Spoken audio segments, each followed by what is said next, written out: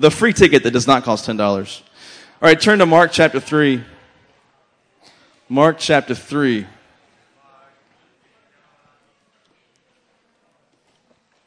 So today we are talking about anger. Anger. We talked 2 Sundays ago about fear. Then we discussed sadness, and today we're discussing anger. And I think there's a great progression here with these three topics, because we said fear is an expectation of something negative in the future. Fear is an expectation of something negative in the future. Now, sadness often results from fear, because when the worst thing you expect to happen actually happens, it then leads to some sadness. But I'll even tell you this, that when the season of sadness is over, then it can just lead to anger, whether it's at the person or even anger towards God. So there's a progression here of fear, then sadness, and then anger. I think something that many of you have gone through in your lives in this sort of progression of these different emotions. And so the question I want to ask you this morning is anger a sin? Is anger a sin? And I'll tell you this, sometimes it is, and sometimes it's not. Let's put this next slide up on the screen. Anger is not always sin, but it is always a result of sin. Similar to sadness, 2 weeks ago, we talked about how sadness is not always sin. It's not sin, but it's always a result of sin. So anger is not always sin, but anger is always a result of sin. Now here's what I want to show you where anger can become sin this morning. We've talked a lot about men and their emotions throughout this series. And so in our world, you guys know this is true, in our world, it's not okay for men to be fearful or sad, right? It's not socially acceptable for men to be fearful or sad. And so, but when it comes to anger, I would say anger might be the only emotion that is socially acceptable for men to feel, right? If you think about any kind of sporting event, how many of you guys love fights in games more than the game itself? Okay. So, any hockey fans out there? Hockey fans? So watching a game in hockey is great because everyone knows that the best part of a hockey game is the fight, right? I've got some pictures to show you this. I don't even know who these guys are. If I did, I couldn't recognize that guy anyway. So, but look at that guy. That's like in the middle of the fight. He's bleeding that bad in the middle of the fight. And hockey fights are great because all it does, it consists of, they throw off their gloves, take off their helmet, they grab with their left hand the guy's collar, and they both just go to town, right? That's how they do it in hockey. This next picture, I think maybe Australian football. He looks kind of like Troy Aikman, doesn't he? Looks like Troy Aikman, right? But he got some kind of a bruise or something. His eye is missing, apparently. This next one is a famous fight. Andre Johnson and Cortland Finnegan. If you want to see a really good football fight, because football fights are lame because they have helmets on. You can't really punch people. But this fight, if you Google it up later, don't do it now. Do it later. But Andre Johnson from the Texans just goes to town on little Cortland Finnegan, the cornerback from the Titans, right? And, they're pulling their helmets off, and he's just going, they both got ejected, by the way, in this game. So, didn't lead to anything good for either one of them. But we can see when it comes to emotion, I would say that anger is probably the only culturally acceptable emotion for men to feel. But most of the time, I'll tell you this, that most of the time men don't get emotional. They don't get angry about the right things, and we don't express anger in the right way as men. Now, I know that women get angry. It's obvious that women get angry, right? We all know that's true. And so, because I've been at some high schools in this town where I've been in the cafeteria and every fight I've ever seen has been the girls going at it. Okay, I've seen that firsthand at some of your high schools. So I know it happens both ways. But when it comes to anger, I think anger is often the one emotion that we're okay expressing, and we feel justified in our anger many times. When it comes to men, I think there's a special case here. There's a special case, I think, with men, because I think when it comes to men, if a student walks in this building and I see a young man who's just got some anger, he's just really angry, I know for a fact that there is some fear and there's some sadness behind that anger. I'll tell you that very often when a man is angry, he's trying to mask his fear and his sadness. He's gone through some stuff, and it has resulted in some serious anger, some serious bitterness, some serious wrath, because of stuff he's experienced in his life. But the root of that is often some sadness and some fear. And he's trying to hide behind this cloak of anger like he's a tough guy. This is how guys tend to deal with these kinds of things. So I want to ask you this morning, when in your life have you been the most angry? When have you been the most angry in your life? I can tell you, how many of you guys, have I told the story here before? I know I have a couple years ago, but the story about my wife's ring getting stolen. Have I told that story? I don't think you guys know that story. Okay, so a few years back, before we had kids, when you're in college and stuff, you're slaving away trying to save money for this eventual engagement ring. So I saved up for a ring for my wife, for my fiance, and had the money in the bank, paid cash for the ring, and then we moved to Temple, and we had some electrical issues in our house. We had a ceiling fan in the back bedroom that wasn't working, and some other stuff going on. So I call this electrical company. They come out, two guys that seem kind of shady. And one guy's in the front of the house working. One guy's in the back of the house working. My wife goes to the gym. So I'm not thinking she has her rings off of her fingers because she's at the gym, right? And so I'm in the house, but I'm in the front of the house. And so the guys do the work. They finish. I pay them. They leave. I come into work at the church. Wife comes home. She gets ready for work, and she's like, Dave, my ring is missing. My diamond ring is missing. But the wedding ring was still there. So we knew this guy had taken it. So I call the cops. Cops come out to the house. And he's looking around the house, see if he lost it somewhere. And he's trying to find, is it under the dresser maybe? Where's it at? With his flashlight, we can't find it. I said, man, I don't want to press charges. I just want my ring back. That's got sentimental value. I paid a lot of money for that. And that's all I care about. So we orchestrate this plan. And we thought of this plan. We said, you know what? Is there a way to get these guys to come back to my house under the idea that something's not working right? And then have the cops meet them there when they get there. And so, dude, my adrenaline was just pumping. I was like, this is like a sting operation. This is going to be awesome. And I'm getting real amped up, And so I call the guy back and I say, hey, man, yeah, something's not working right. I can't explain it over the phone. You got to come here and see it, And so he's like, I'll be there, I'll come back there in 2 hours. So I'm calling the cops going, okay, they're going to be here this time, and you'll need to make sure you orchestrate that. And so these guys get to my house, and the cops aren't there yet. And I'm like, okay, I got to stall these guys now. So I'm stalling these guys saying, yeah, go in the house and look around. It's back there in the, you guys figure it out. And the cops finally show up. And these guys are like, and they start asking these guys questions. And they asked to search the truck. They searched the entire truck and could not find the ring. Now, I know this guy took it. And I'll tell you what, that day, I'm sitting there thinking, this guy came into my house, took the most sentimental thing in this house. I mean, you can have my TV. Take it. Anything else I'll give to you. Take everything you want in this house. But don't take the ring I slaved for. Don't take the thing that I paid so much for, the thing that I gave her on that night where I asked her to marry me. Don't take that from me. And I was just bitter. I was angry. And so we never got the ring back. We had insurance, so that took care of the replacement. So the one she has now is not the actual one that I gave her. But I will tell you that for weeks, I was bitter. I was angry. In fact, I saw those two guys in their truck somewhere else in Temple 2 weeks later, and I followed them. I did. And then I'm like, wait, what am I going to do? I followed them to one of the houses, and I was just like, I got to get out of here, And but what you see is that these kinds of things, you feel kind of violated. You feel like just someone came into your life and just took something so precious to you.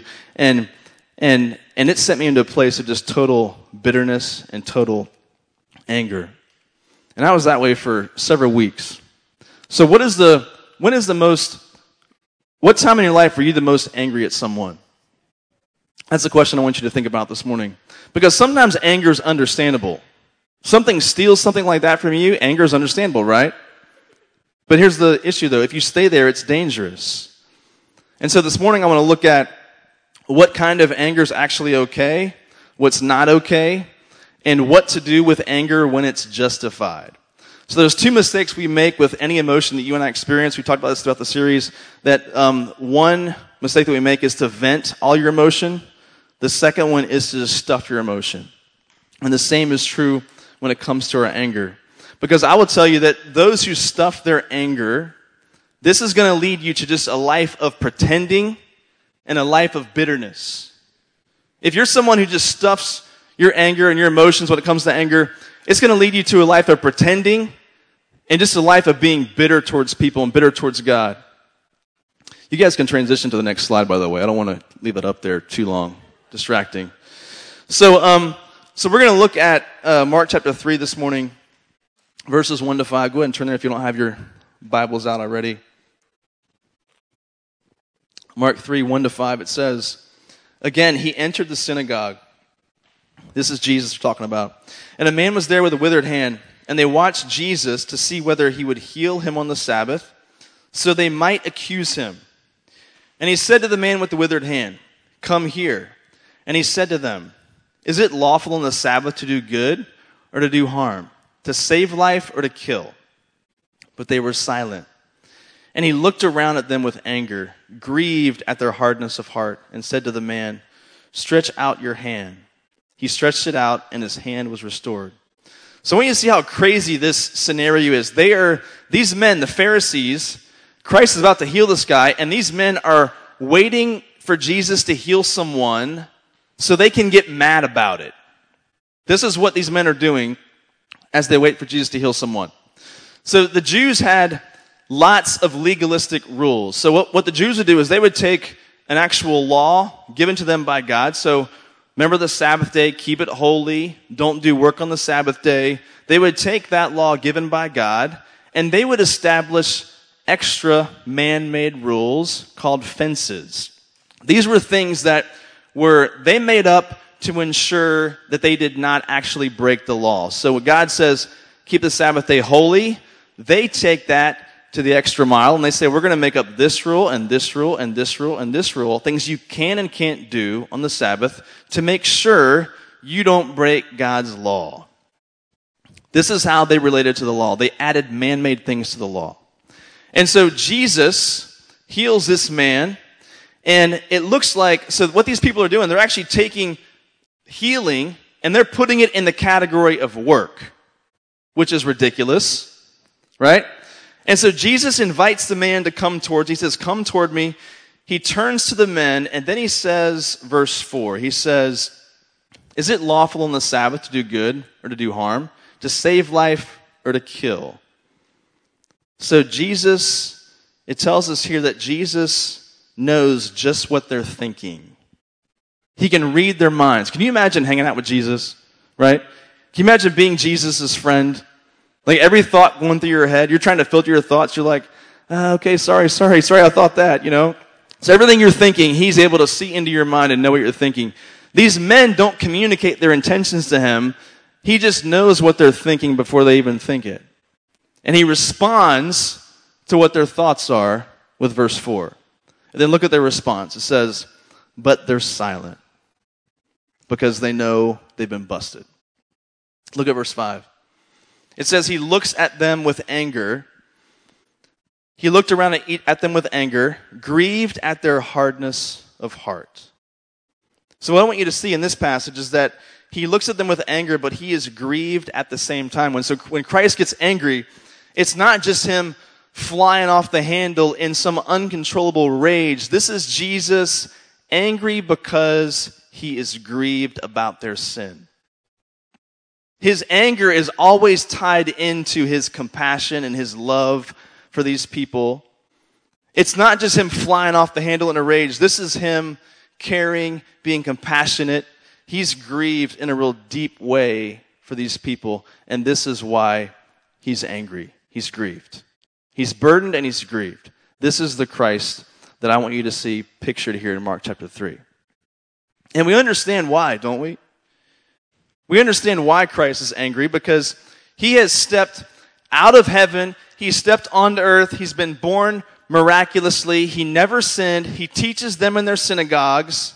He's performed miracles. He has healed people. And they say, yeah, but you healed somebody on the Sabbath.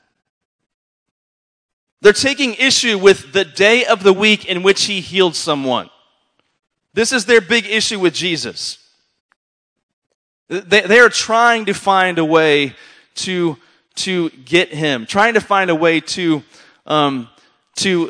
nail Jesus, and trying to find a way to discredit him in his ministry.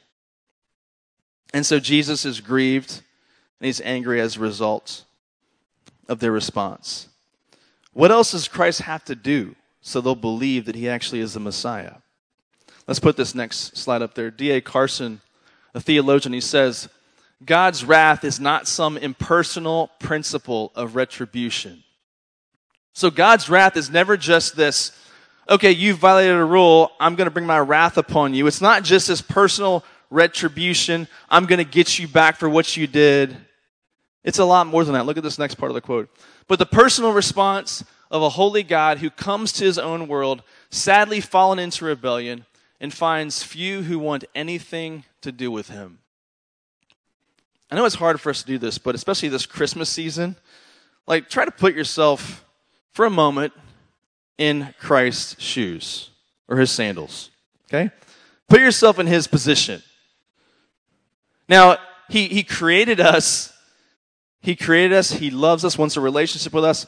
He comes onto the earth for a relationship with mankind, and many, many of the people want nothing to do with him. They want nothing to do with him. And so he's grieved, and he's angered, but his anger is rooted in his love for mankind, his love for these people. I want to ask you a question this morning. How often can you and I say that our anger is rooted in a love for someone? How often can you and I say that our anger is because of how much you are grieved by someone's sin, or you care and love for someone? How often is our anger fueled by that? So often our anger is fueled by our own ego. Often our anger is fueled by someone crossed us, so we're going to get them back. This is what fuels our anger much of the time. But for Christ, his anger was fueled by his love for these people. Not only this, but Christ gets angry, God gets angry in a different kind of way than the way in which you and I get angry. Turn over to Psalm chapter 103. Psalm 103, verse 8. I want to show you a picture of the next few verses here on the way in which God gets angry. Psalm 103, verse 8, it says, "The Lord is merciful and gracious, slow to anger, and abounding in steadfast love." Read it again. "The Lord is merciful and gracious, slow to anger, and abounding in steadfast love." So if someone has an anger problem, you and I tend to say things like, that guy has a quick temper. That guy has a short fuse. But when God gets angry, we see the opposite. God gets angry, but it's a different kind of anger. It is low and it is slow. Whenever I moved to Texas, I was introduced to the food from heaven called barbecue brisket. And I had never had that before because I'm on the East Coast. And if you go to somewhere in Virginia where I'm from, if you say beef brisket, people are like, "What's that?" I know this sounds crazy to you, but this is the way it is where I grew up. I was deprived, I know. So I come to Texas, and someone first gave this to me, and I'm like, "What is this? This is amazing." And so if you know barbecue, which I think many of you might know how they make that, the key to good barbecue is low and slow. Low temperature and cook it for a long time. Make it real nice and tender, and I know I'm making y'all hungry right now, but that's okay. And that's the key to barbecue. So Most of us, if we get angry, it is quick, it is a flash, it's like dynamite. That's how we get angry. But for God, God gets angry. The Bible said he gets angry, but it's always low and it's slow. It's always low and it's slow, and he has reason to be angry whenever he gets angry. Because here's the reality. Anger is only justified based on what fuels it. Anger is only justified based on what fuels it. So if you're angry because of some injustice, then it might be fueled by compassion. But if you're angry because she got MVP and you didn't, that's fueled by coveting. That's fueled by your own ego. Anger is only justified based on what fuels it. If you hear about child abuse, it should make you angry. Do you guys know that Bell County is one of the worst child abuse counties in the state of Texas? Did you know that? The county we live in is one of the worst for child abuse in our state, and that should make us angry. It should make us angry. But even that anger, even that justifiable anger, should not turn into a hatred, even of the people who are doing the abuse. And this is where it's really, really hard, because so often as Christians, we think that if we have justifiable anger, then we think we also have justifiable hatred. Right? We think if they're doing something wrong, I've got a right to be angry. I've also got a right to hate them and wish destruction upon them, right? I feel that. If I hear about someone getting abused, I want to take that guy out. I want to take that person out. We've got a right to be angry, but we do not have a right to hate the person, even the person doing the offense. There are 3 ways to be wrong in our anger, and John Calvin, an old theologian, said this. Go to the next slide. 3 ways to be wrong in our anger. The first one is general anger at someone. So just someone that you know, that you just generally have anger towards them. You generally hate them. Not even sure why. You hate the way they drink out of their cup, right? They just annoy you. You just have a general anger towards them. This kind of anger would be wrong. The second way, anger carried too far. So if you're angry at someone and it leads to murder, wrong. If you're angry at someone and it leads to physical violence, that would be wrong. Anger carried too far is a wrong way in which we can be angry. The third way that anger can be wrong is anger towards the person instead of towards the sin. Again, I want to differentiate here. It's okay, it's right and just to be angry about sin. But it's not okay to have all your anger and hatred focused on the person that committed the sin. So often our anger leads to hatred, or we get angry at the person rather than the sin. So God wants our anger to be just like his, anger about the right things and in the right way. Look over at Proverbs chapter 14. Proverbs 14. Go ahead and turn there if you have your Bibles. 14, verse 29. It says, "Whoever is slow to anger has great understanding, but he who has a hasty temper exalts folly." I love this verse. It's so simple, but it's so complex because it says, whoever is slow to anger has great understanding. What do they understand? Someone who's slow to anger, what do they understand? Well, they understand that life is complex. They understand that, sometimes that guy may have had a bad day. Maybe he flipped you the bird on the highway because he had a bad day. And it's okay. You're going to forgive that. You've got great understanding that sometimes everything just doesn't go your way. You've got a great understanding that sometimes people, when they need money, they come into your house and they steal a ring. And they take it to a pawn shop and they get their money. Like, you've got great understanding, right? That you understand life is complex. You understand that sometimes things just don't work out the way you want them to. And so this person gets it. This person is a forgiving person. They're slow to anger because they understand how life works and how life is fallen. And things don't always work out the way that we want. They also understand that other people sin just like they do. Others sin just like they do. There are 3 ways to handle anger that I want you to see this morning. The first way, of course, is no anger. Sometimes it's a sin to not be angry. If I said to you, I've got this friend, he's a very godly person, very spiritually minded, and man, he gets angry about nothing. Like nothing makes him upset, nothing makes him angry. Then if I follow that statement by saying, you know what, he's not even angry about the Holocaust, you would say, wait a second, that doesn't sound right? Because no matter how peaceful someone is, no matter how peaceful or non-angered someone is, that if something like that, 6 million Jews being destroyed, doesn't make them angry, we would say there's something wrong with that. So no anger is potentially a sin if we're talking about some injustice. The second way in which we can handle anger is blow-up anger, which I've already described to you. Blow-up anger. Some people have a short fuse. Some people say things like, and many people that kind of blow up anger, they say things like, well, I just tell it how it is. I just speak the truth. I'm just blunt. Or I'm from New York, right?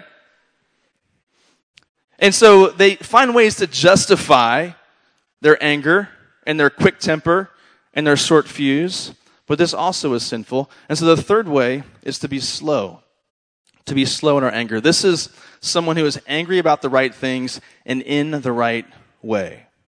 Now flip over to Proverbs 16, verse 32. This next verse, I think, is perfect for the guys in the room. 16, verse 32. It says, whoever is slow to anger is better than the mighty, and he who rules his spirit than he who takes a city. Do you understand what that verse just said to us? This verse just told us that you either let God rule your anger or your anger is going to rule you. This is perfect for the guys because the guy who is slow to anger is better than the macho guy. Like the guys you saw at the beginning, they were beating the other teams up on the field, right? The guys who are trying to be macho and show all their bravado. This verse says that the guy who is slow to anger is actually better than that guy. And so when your friends are all, challenging you to be a man, challenging you to express emotion of anger in the way that they would, Proverbs says, no. Proverbs turns the tables a bit and says, no, the guy who is the better guy is the one who is slow to anger, the guy who actually has some self-control. It says, the guy with self-control is better than one who conquers a whole city. Because let's be honest, what's more difficult? When someone wrongs you, what's more difficult? Is it more difficult to fly off the handle in a rage, or is it to be self-controlled? Which one's actually more difficult? Which one, listen, guys, especially listen, which one requires more strength? Which one requires more strength? I think you know the answer to that question.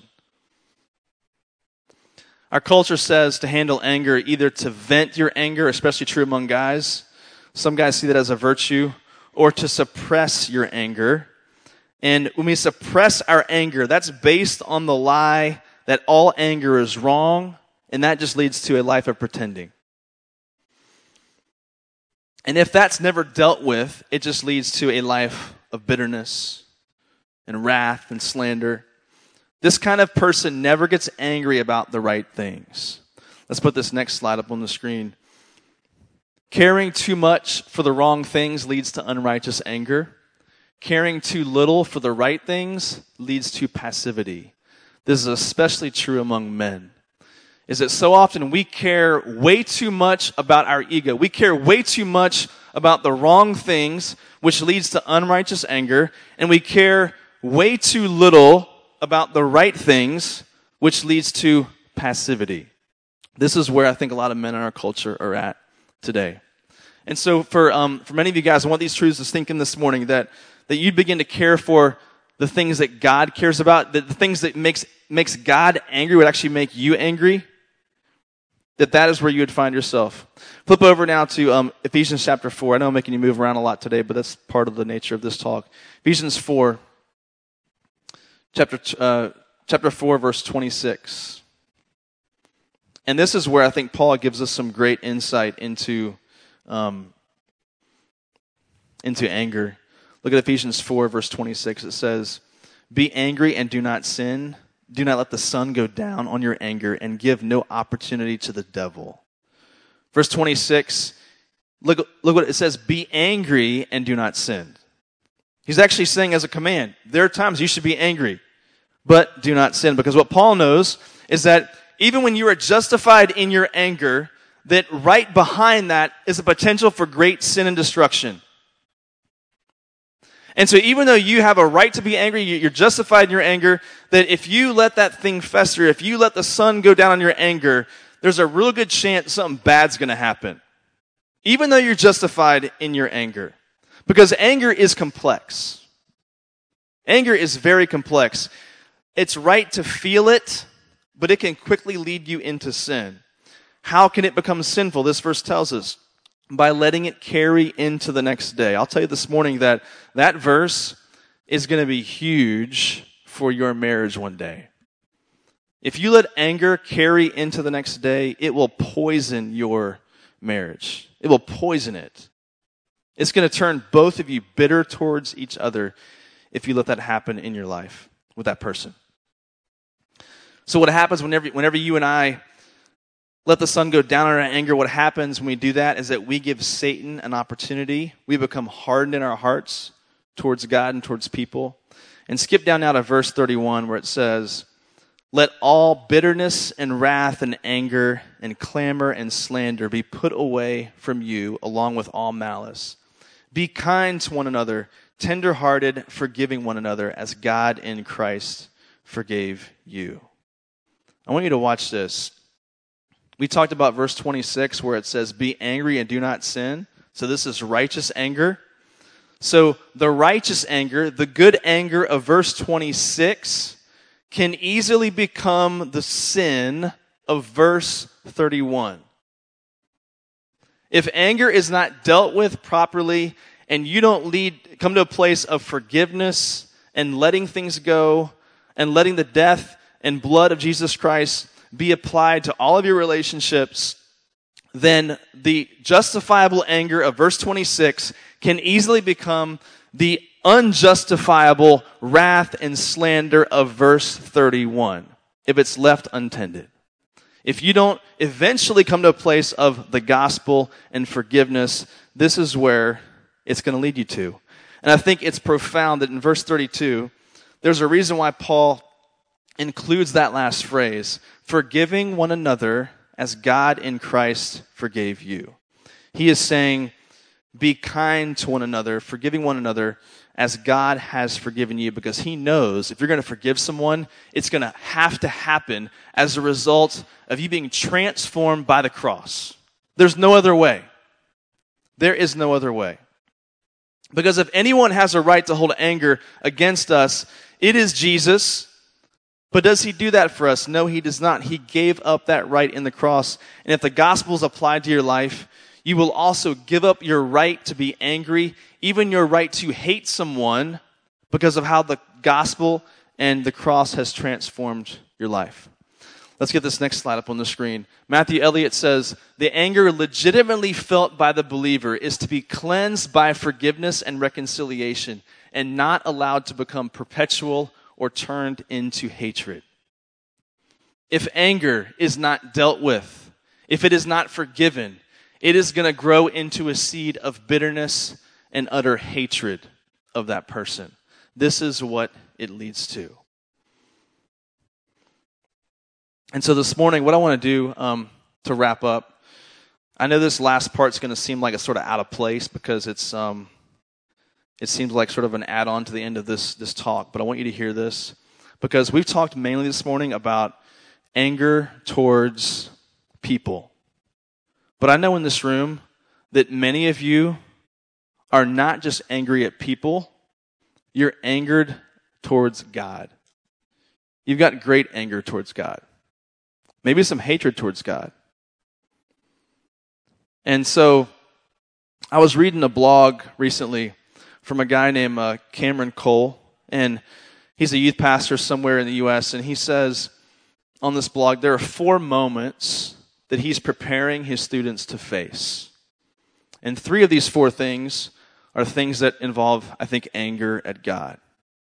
And the first thing he says, the first thing he's preparing his students to face is the semester with the persuasive atheist professor. This is why we do things like Ask Anything series, because I want to know what your questions are and know where you're at. And so he knows that eventually you'll leave this place, you'll be exposed to some really deep philosophical, intellectual thoughts, and for many people, it gets them off the rails. Now, the second thing he really prepares the students for is the day their best friend dies in a car accident. Because when some of you experience that kind of disappointment and that kind of trauma, you'll use it as an excuse to get angry at God and reject your faith as a result of that tragedy. The third thing he prepares his students for is the year when they don't feel God's presence at all. The year where they just feel like they're just dead spiritually. For many of you, that may be right now. And as a result, you feel anger towards God. You feel like, God, where are you? I don't sense your presence. I don't feel you. I don't know where you're at. And you're bitter and angry towards God. The fourth thing, the day when their fiance breaks off the engagement, even after they have remained abstinent. So an example of just great disappointment, great anger towards God. God, how could you do this? God, how could you allow this to happen in my life? Great disappointment often leads to great anger towards God. And so 3 out of these 4, I think, have to do with great disappointment and potential anger at God. And so what I want to do this morning is just, I want to pray for you because I don't know where you're at. I don't know if your anger is because of people or because of God. But whatever it is, the solution is going to be the same. It's going to be the gospel. It's going to be you allowing the gospel to reign supreme in your life. You forgiving other people for what they have done to you, or you releasing things to God, things that have happened to you, things you can't control. Releasing it to Him, knowing that He is sovereign, knowing that He's in control. And so what I'm going to do is I'm going to pray for you, and we don't have time to go to breakouts today out there, so I'm going to have your leaders come grab sheets up here on the stage, and they can lead your discussions at your tables in a few minutes. Let's go ahead and pray. God, we just praise you for these students. We praise you that we get to pastor them, lead them, shepherd them. We thank you that we get to be a part of that process. God, I pray for anyone here that just has anger, bitterness, hatred towards parents, anger, bitterness, hatred towards friends or former friends, anger, bitterness, hatred towards enemies. God, that they just release it today. That they would understand that your cross, you forgave us so much. How can we not forgive someone else who's wronged against us? I also pray for those students that have great anger and bitterness towards you. I pray they'd release it to your sovereignty, they'd release it to your goodness, they would release it to knowing that you're still a good God. And if they're having difficulty seeing that you still are good, I pray that you'd reveal yourself in a mighty way to them, Father, today. And they would see that and see that it is true. I pray all this in your name. Amen.